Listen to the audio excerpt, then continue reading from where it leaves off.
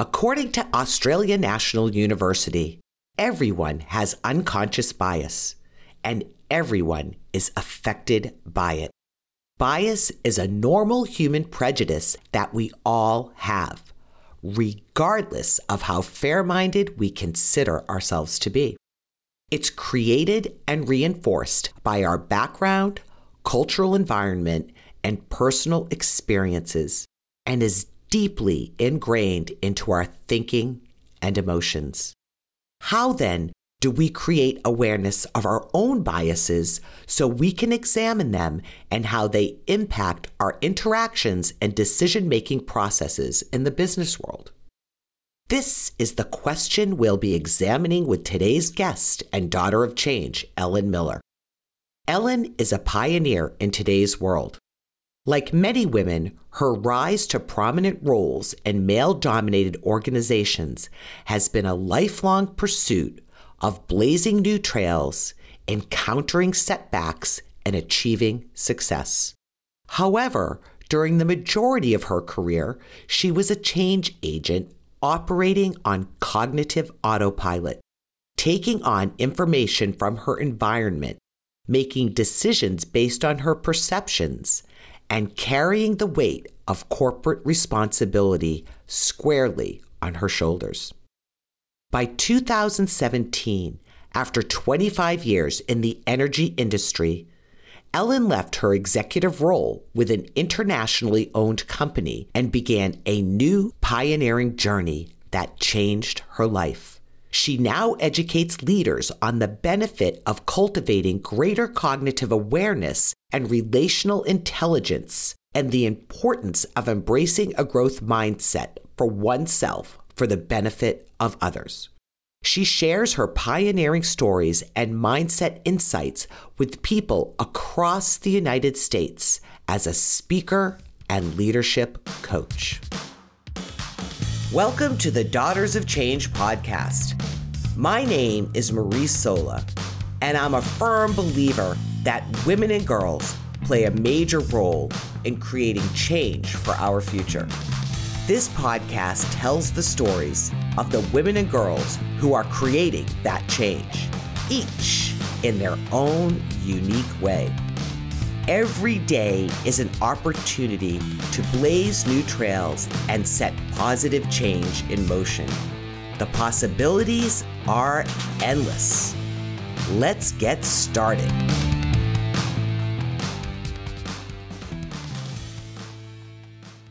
Ellen Miller, welcome to the Daughters of Change podcast. I am so happy to have you here today. I'm so thrilled to be here, and thanks for having me. Yeah, this is fun. Ellen and I met as part of the Maine Women's Conference. So we came into each other's worlds that way and realized that we had a whole heck of a lot more in common than just that. And we started a great conversation. I guess it was about a month ago at a get-together for the conference, and realized that we both did podcasts. And Ellen has some great insight and wisdom and information about unconscious bias. And we got into this really fascinating conversation, and we decided that we were going to do a podcast about it. So a little bit of background for all you out there listening. And you are now going to be the proud and fabulous recipients of the wisdom of Ellen Miller. Oh, my. So, I can't wait to hear what I say. I can't either, Ellen. It's going to be fabulous. Whatever it is, it's going to be fabulous, and it's going to be well worth listening to just from the tidbits of conversation we've already had. And, you know, Ellen, I love to start the podcast with this question because I get some really, really fun answers. What's something people would be surprised to know about you? Well, I think when people get to know me a little bit, and you'll hear a little bit probably about some of my stories in my background, but one thing that surprises people that my first job in corporate America was opening mail. And people are like, what? You open mail? I'm like, yeah, I actually literally went into this corporate position. I started in the purchasing department, and I just opened their mail for them every single day and dispersed it out into that department and to everybody else in the area that they impacted. And it was something that was really, I think, eye-opening for me to go into a company at the lowest level, like one of the really lowest entry points, right? And then to have a career that came from that initial step of taking a chance of to say, like, you know what, I'll take this job. And who knows where it's going to go. Yeah, and it's funny because we always had that sort of old adage of starting in the mailroom and working your way up. There used to be movies about that, right? Like the guy or the person would start in the mailroom and then they were running the company. But really, if you think about it, understanding everything that goes on from an operational standpoint in a company and understanding workers at all levels and that they're all adding something to the equation, I think that's what makes a really good leader. So I commend you for that. And I love that you said you just took the risk and you did it, right? Because you never know where something's going to lead. Never. You never know when an opportunity arises, if you can take that opportunity and just say, hey, let's see what happens next. I think it's great. Yeah. Okay, so that's a good story. I like that. And I am surprised, but I'm not surprised at the same time because I know you. But I think that's a good one. And, when we initially started talking, you mentioned to me that you spent a lot of your life in the mode of automatic thinking. And I think that that's kind of a good place to start here because I think we all do that. But can you explain to us what you mean by that? Yeah, for sure. And to tell you the truth, this really came into my awareness probably about 2.5 years ago, that I had been pretty much, even as a leader, running my decisions on automatic pilot. And what that meant was, when I was about to take a decision, I was just reacting to the information that I had based on my interpretation of information and coming up what I thought was at the time the best possible answer. And it wasn't until I started to do some own personal development and personal growth activities that I became aware of the way our brain operates. And that was through reading a book by Daniel Kahneman, Thinking Fast and Slow, where he describes the fact that 90% of the time we are acting on autopilot based on the way our brain processes information.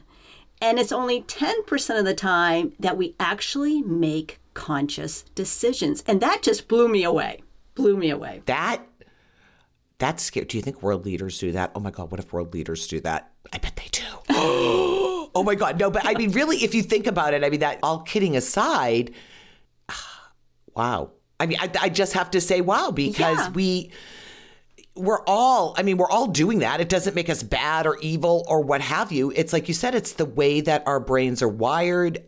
We've heard over and over again that we only use a small portion of our brain on any given day. Some of us probably less than others, right? But that's amazing. So, all right, so you read this book, it opens your eyes. How did you get from sort of that point of, let's call it your awakening moment about that, to where you are now today, being able to have this conversation with me, having this conversation within the business world?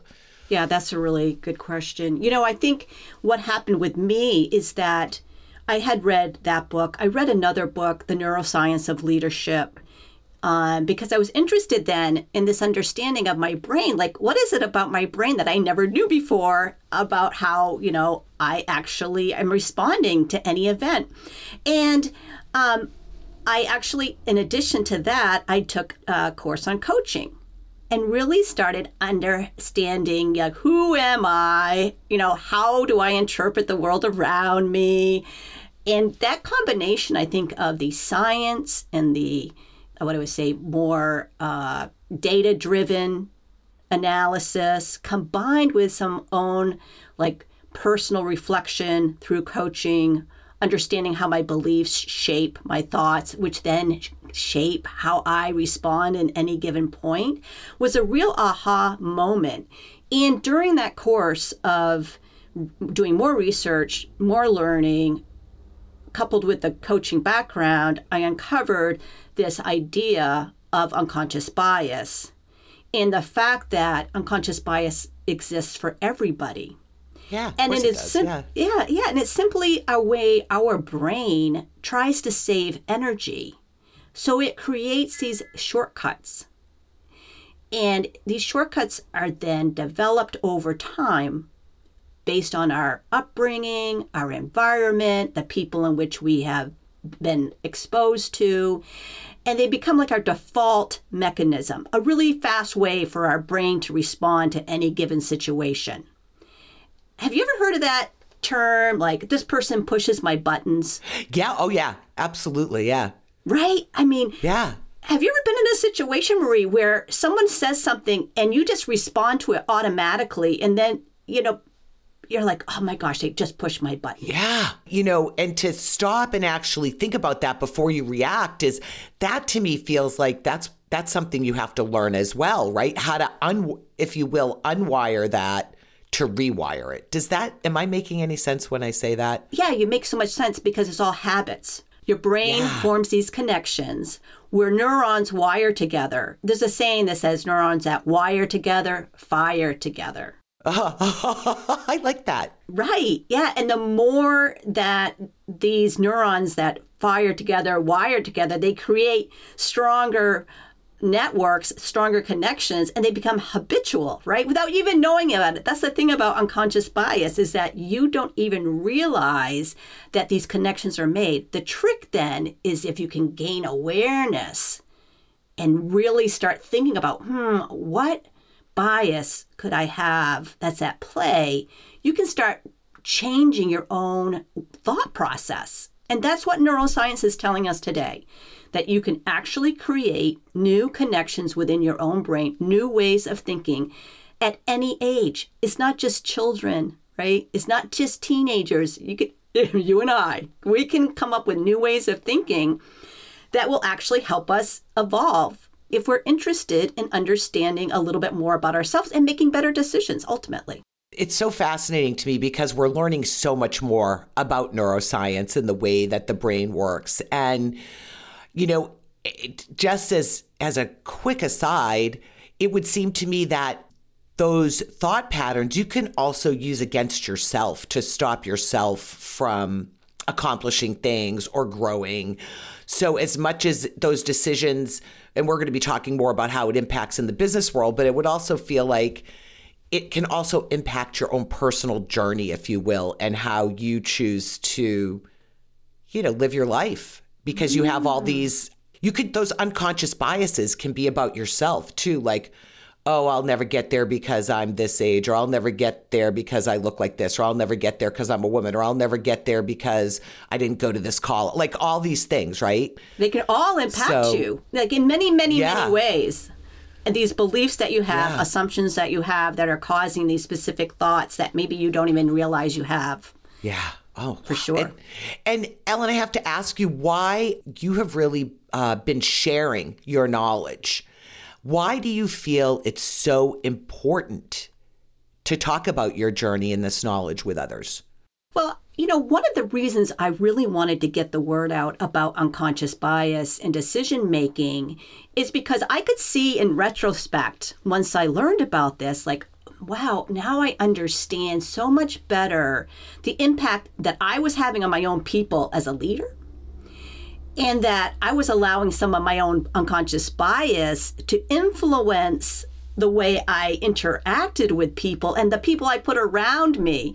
And we can talk about one of them, which is around the fact that confirmation bias can come into play when you are going to people that you know are going to give you the answer that you want to hear. Ooh, right? Wow. I know, right? Nothing better than to approach people that are just going to tell you exactly what you want. So it's when you're seeking that type of reinforcement of your own beliefs or information that you've gathered and you're taking a decision, that can be a real, I want to say setback, but it can have a real impact is probably a better way to put it on your success as a leader and the success of your team, because you're not seeking out those people that have a different opinion than you. Wow. Yeah. I mean, I hadn't even thought about sort of that part of the equation, right? That not only do you personally have unconscious bias, but you're unconsciously seeking out like-minded people so you don't have to deal with the other side of it. Yeah. You just basically want to reinforce your thoughts. And that makes you feel great, right? And it's so much easier for your brain to say, I know I can get the information, the confirmation I need if I go to these people and they're going to tell me, because I think they think the same way as me, exactly what I want to hear. Yeah. Wow. Yeah. My good friend Wolf would say he's, a very philosophical thinker. And he would say that our habitual thinking is our addiction to being average. Oh. Because it's easier, right? It's easier. It's the path of least resistance. It doesn't make anybody a bad human being. It's just we get addicted to that habitual thinking or that habitual way that we're moving through the world. So, yeah. Marie, I think that's a really good point, because when I've talked to people about unconscious bias, I said, always think of it when you're interacting with people. It's really helpful to understand that everybody has unconscious bias. Mm-hmm. And if you can take a lens at somebody who maybe you don't agree with, maybe you don't like the decisions that they're making, when you can understand that they may have biases at play that are impacting the way they're presenting themselves, it gives you a little bit more understanding, I would say empathy. Yep. And how do I then approach this person in a way that's going to be helpful for me and helpful for them? Yeah, and respectful, and I think respectful. That's so important right now, I feel, because we have so much divisiveness in general in the world. And, not to get off track, but when you said that, I think about, seeking out people with different opinions and trying to understand rather than vilifying them, because it feels to me like every time I see bad things happening in the world, it's otherism. It's when we can take our unconscious bias, whatever that may be, there's a lot of different ways, and say, you are other than me, you think differently than me, therefore you are evil, you are bad, you are not worthy. That's when dangerous stuff happens. So from the level of even taking this in business, it can be the same thing. Like, you don't think the way I do, you don't act the way I do, you don't look the way I do, therefore you're not worthy of a certain role, of a certain thing, or I'm not even going to, ask your opinion on the team. This is just such an important conversation. It multiplies the meaning of it just out there into the world. And can I just ask you, as we start going in more to, some of the ways you can recognize this and how you can take some steps and actually how it impacts decision making, how would you define unconscious bias? It doesn't have to be like the, Merriam-Webster definition, but just from your own personal work, how would you define it? I would define unconscious bias as influences that are impacting the decisions that we make that we are not even aware of. That's just a simple way to think about it. Yeah. And so how would you, within the decision-making process, how does it impact? Can you give sort of some examples of how unconscious bias impacts decision-making? Yeah, for sure. I think one of the big ones that I see, and people talk a lot about this if you're into unconscious bias, is really around the interviewing process. It can have a big impact on the people that you decide you want to hire. And so part of it can be, a couple I'll talk about right now, is affinity bias. People that are just like you, you're interviewing them, maybe they went to school in the college you went to. Maybe they live in the same state that you live in. Maybe they look just like you in some manner.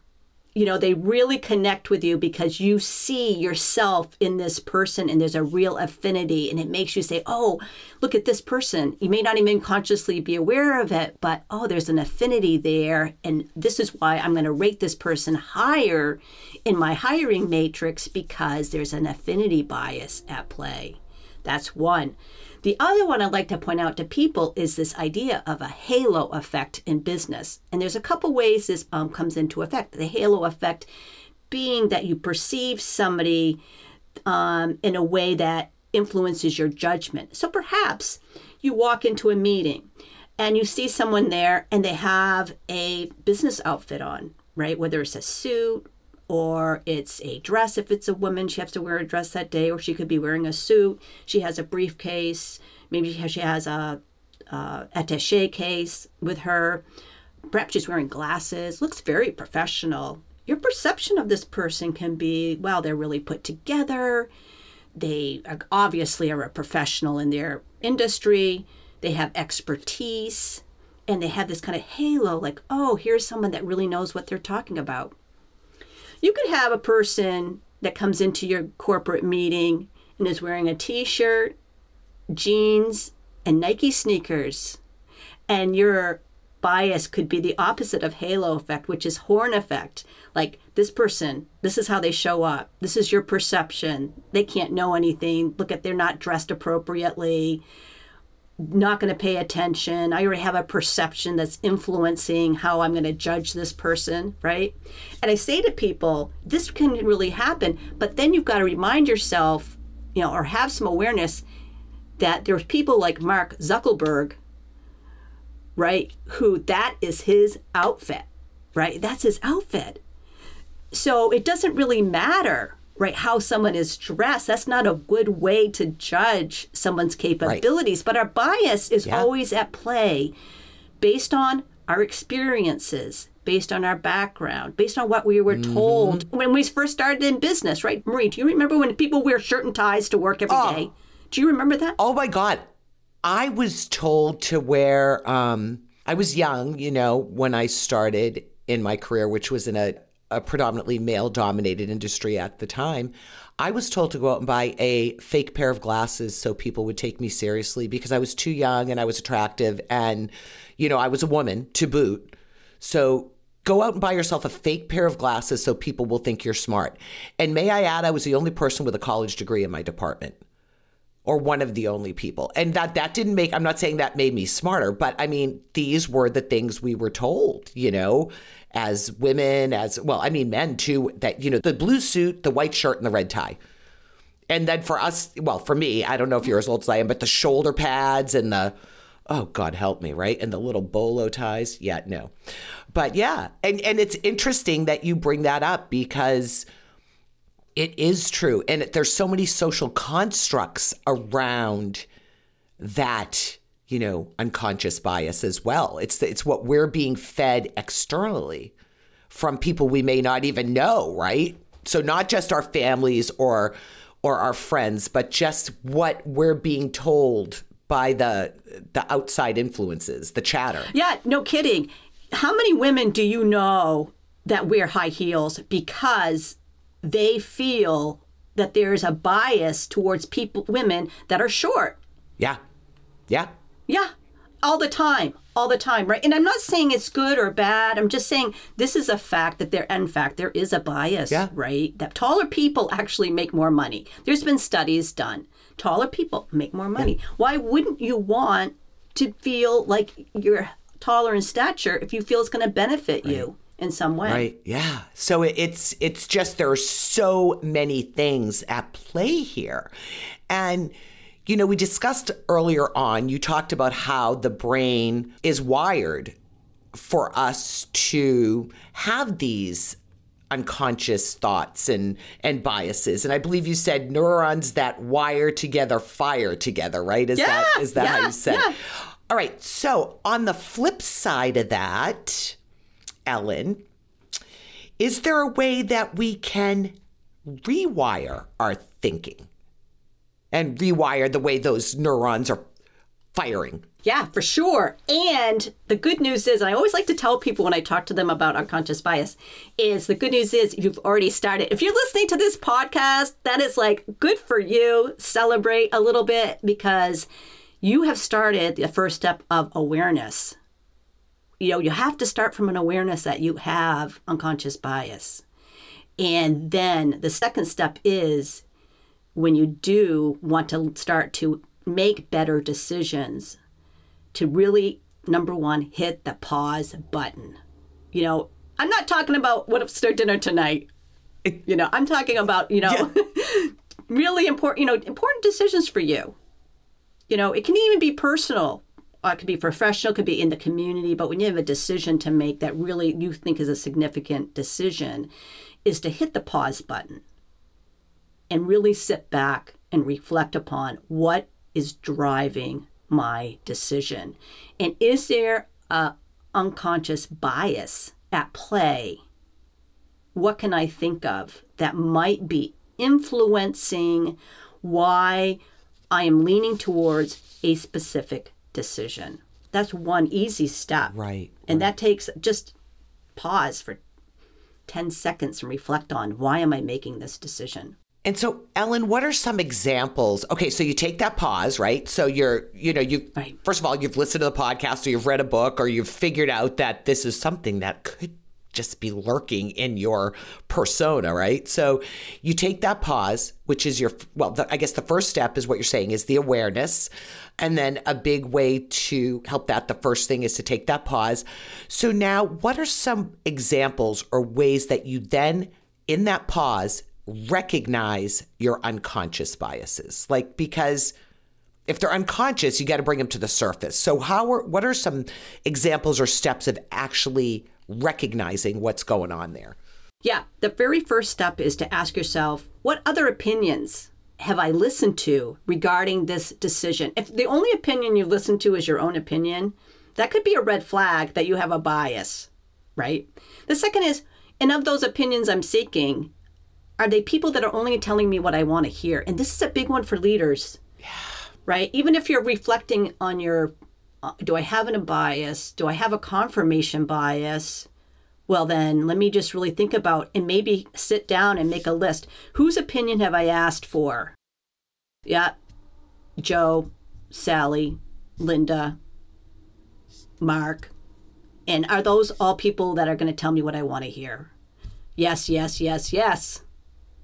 Well, maybe I need to go to those people that are the opposite. Yeah. The people that I know are going to disagree with me. Or I have the feeling or belief that they're going to disagree with me, and go seek those people out. That's one really easy step you can do. Go to the mailroom. Ask the people in the mailroom. Go to the mailroom, damn it. Go to the mailroom. Yeah. Yeah, ask a diverse set of people. I think the other thing that you can really tap into if you're trying to understand if you have an unconscious bias is, am I judging anything in a way that's not factual? Separate the facts from the judgments. I see this a lot, Marie, actually in the industry that I have worked in for a long time around safety, right? And there's a bias around getting to a quick answer, the autopilot answer. Oh, this must have happened because of X, Y, and Z. Automatic, fast. But what happens is that you have to peel back the onion and say, okay, let's not stop with the judgments. Let's stop with the, assumptions and be curious about what is driving my decision. And I think, to your point, right, if you're like, oh, is there an unconscious bias at play? You have to be willing to be curious and say, okay, I know who I've asked for an opinion. What do I know about the facts? And then is there anything else I should be considering that I haven't considered at this point that could be influencing the way I'm making this decision? And just asking yourself that question actually allows yourself to be more open-minded and for your brain to actually engage in more creativity. Is there anything else I should be thinking about? Nice. I think that's an important step. Yeah, because it's actually doing some factual research that is important in decision making, especially if you're running a company or a team or a country. Oh, we don't got to go there. Stop. I didn't say that. But, it's when you're making, even within your relationships, right? With your partner, making decisions about the house or your relationship. I mean, it's, what do we do when we get in a fight with somebody? We go to our friends that we, if we're going to talk about it, we go to the friends that are going to tell us that the other person's wrong and we're right. Right. So, yes. I think even with facts, you have to be careful that you don't have a bias towards the very first fact that you heard. There's a lot of times I talk to people, especially in business, about when you've been asked to put a number together. Maybe it's a budgetary number. Maybe it's a number that's needed for future planning, 3 to 5 year planning. And they just give us a number. And you say, well, I can't, I don't have enough time. I don't have enough time to give the research that's needed. But there's a lot of pressure. It doesn't have to be exact. Just give us a number. Well, the minute you put that number on a table, somebody else's bias is at play, and they're going to anchor to that number. Because why? Because it's readily available information. And then they anchor to it, and before you know it, that number is floating out in the rest of the organization as like a credible, hard and fast and true number. And so it's really important that we think about, to your point, in all our decisions, what if I have to make a business decision, what are the facts I'm looking at? Even question the facts. Is this really a fact? What's behind the numbers? Or is this something that was presented that maybe there's really no good basis for it? Yeah, and you make a great point, Ellen, too, about the pressure we often feel in business, right? The pressure to perform, but also the pressure to meet deadlines that sometimes are just kind of randomly thrown at us, right, on timelines. And so I wonder if that impacts, like, I can't pause. I don't have time to pause, go, go, go, go, go. So there's something in here that's feeling like it starts at the top, right? It starts at the top of an organization and the culture of the organization to be able to say to the employees, we want you to really think through your decisions. And when stuff starts rolling downhill, which often happens, particularly in let's say more traditional organizations, I think that's a disservice to everybody. I mean, I'm not saying you say to somebody, take your own sweet time and, you don't have to meet a deadline, but are leaders, are people running companies thinking about the pressure they're putting on people to make decisions in maybe an untimely way? Yeah, I think the fact is, and then those decisions or that product they're being asked to produce, people will latch onto it, even with caveats. When that person is saying it has all these caveats, to latch onto it, and it just becomes what's the truth, right? So it does put a lot of burden on people to have to step back and say, I need more time.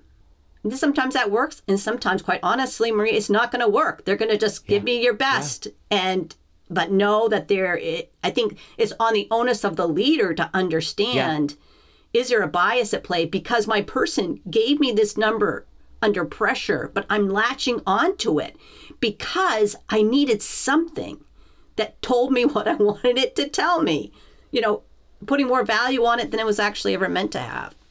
But it's a great cultural insight. Yeah, it really is. And also allowing a space for I would imagine this maybe plays into it, but you tell me.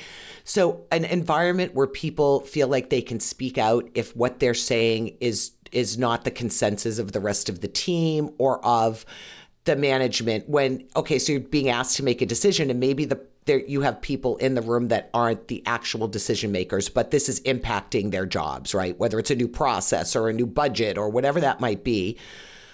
And you've got these on the ground people that are boots on the ground that may not be sitting in the corporate offices that probably have a lot of insight, but I find a lot of times their opinions aren't asked because maybe they're going to tell the decision maker something that they don't want to hear, which is going to just make things take longer or whatever that may be, or just hit their ego. Do you find that is part of it as well? What I think can happen is that because the leaders are going to the people that tell them what they want to hear, right?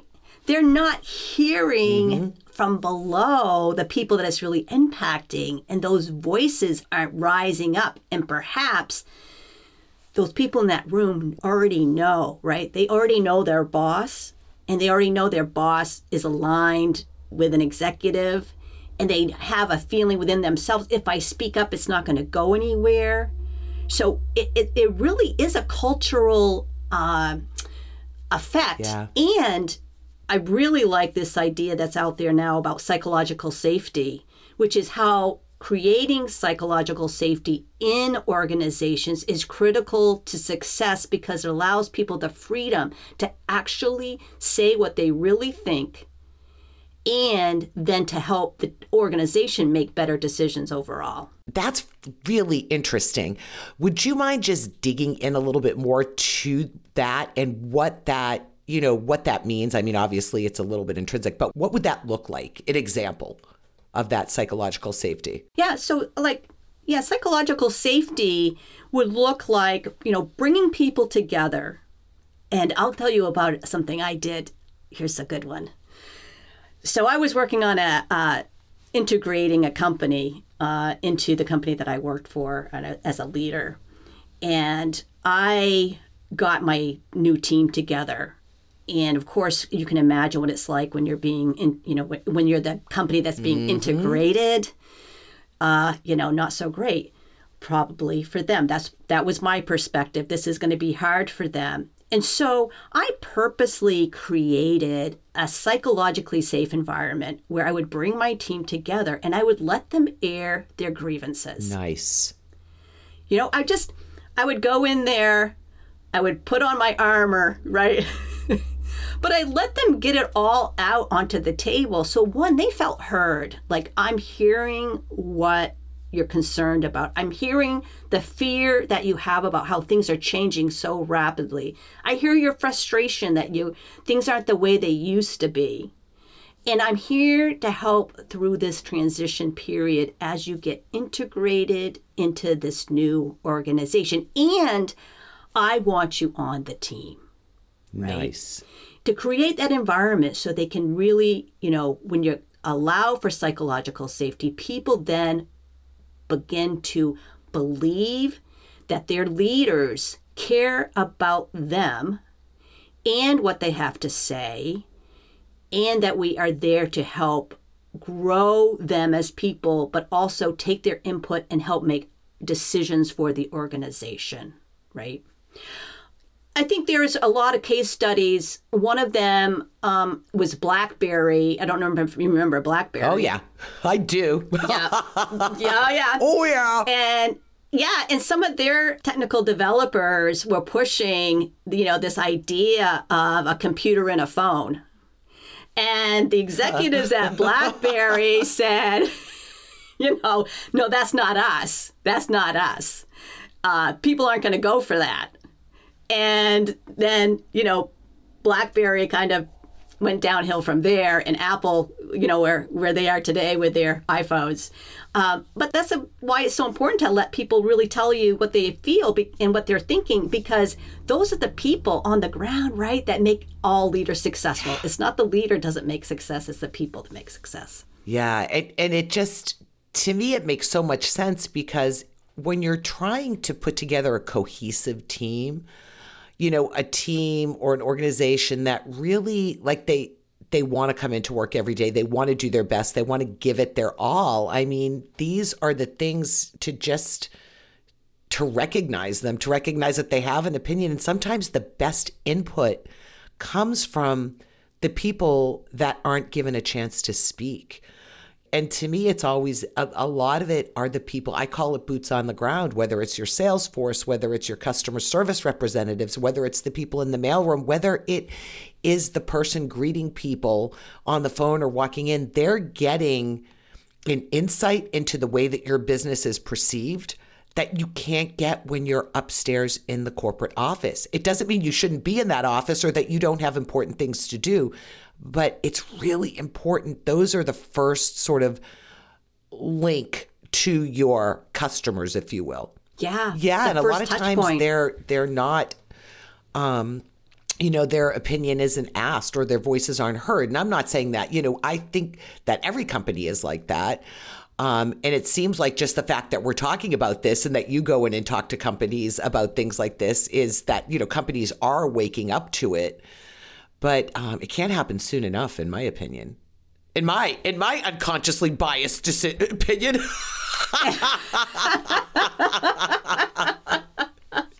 And I didn't even pause when I said that, honey. But it's a beautiful thing to hear you talking about this and the way that you handled a new team coming in. I have been on both sides of that. Like, I have been in the position where I have walked into work on several occasions and seen the leadership walking out with their things in a box, like completely unexpectedly, and being told, oh, we were just sold. And by the way, there's a new sheriff in town and this is how it's going down, right? So how nice to have somebody actually say, we want to hear what you have to say, even if something's upsetting you. Right. And it works, it never goes out of style. Yeah. It never goes out of style when you want to hear what other people have to say.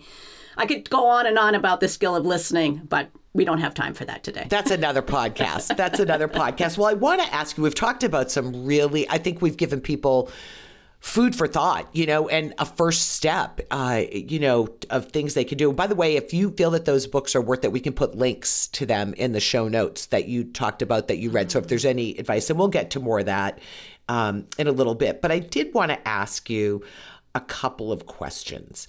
So now we've talked about what unconscious bias can do to hinder decision-making, right? Here's some of the very real pitfalls of not being aware that you're doing it. Let's take the flip side of that. So you've become more aware. You've listened to the podcast. You've read some things. You've done a little bit of research. You've taken that pause that you recommended as the number one first thing you do, and then you've examined before you've made decisions. What do you find and see as the benefits that people are making in their decisions once they actually stop and realize that this is going on in their decision-making process? Well, I'll personally tell you, I just think I'm more empowered now than I've ever been. When I truly started understanding what was impacting the decisions as an executive I was making, or even today that I make, right? Yeah, I was like, wow, I actually have more control on my reaction to any given event right now because I'm aware that I have biases at play. Sometimes it's a little bit of a surprise when I reflect back and I take that pause. I'm like, oh my gosh, that's a bias that's just popped up, for me.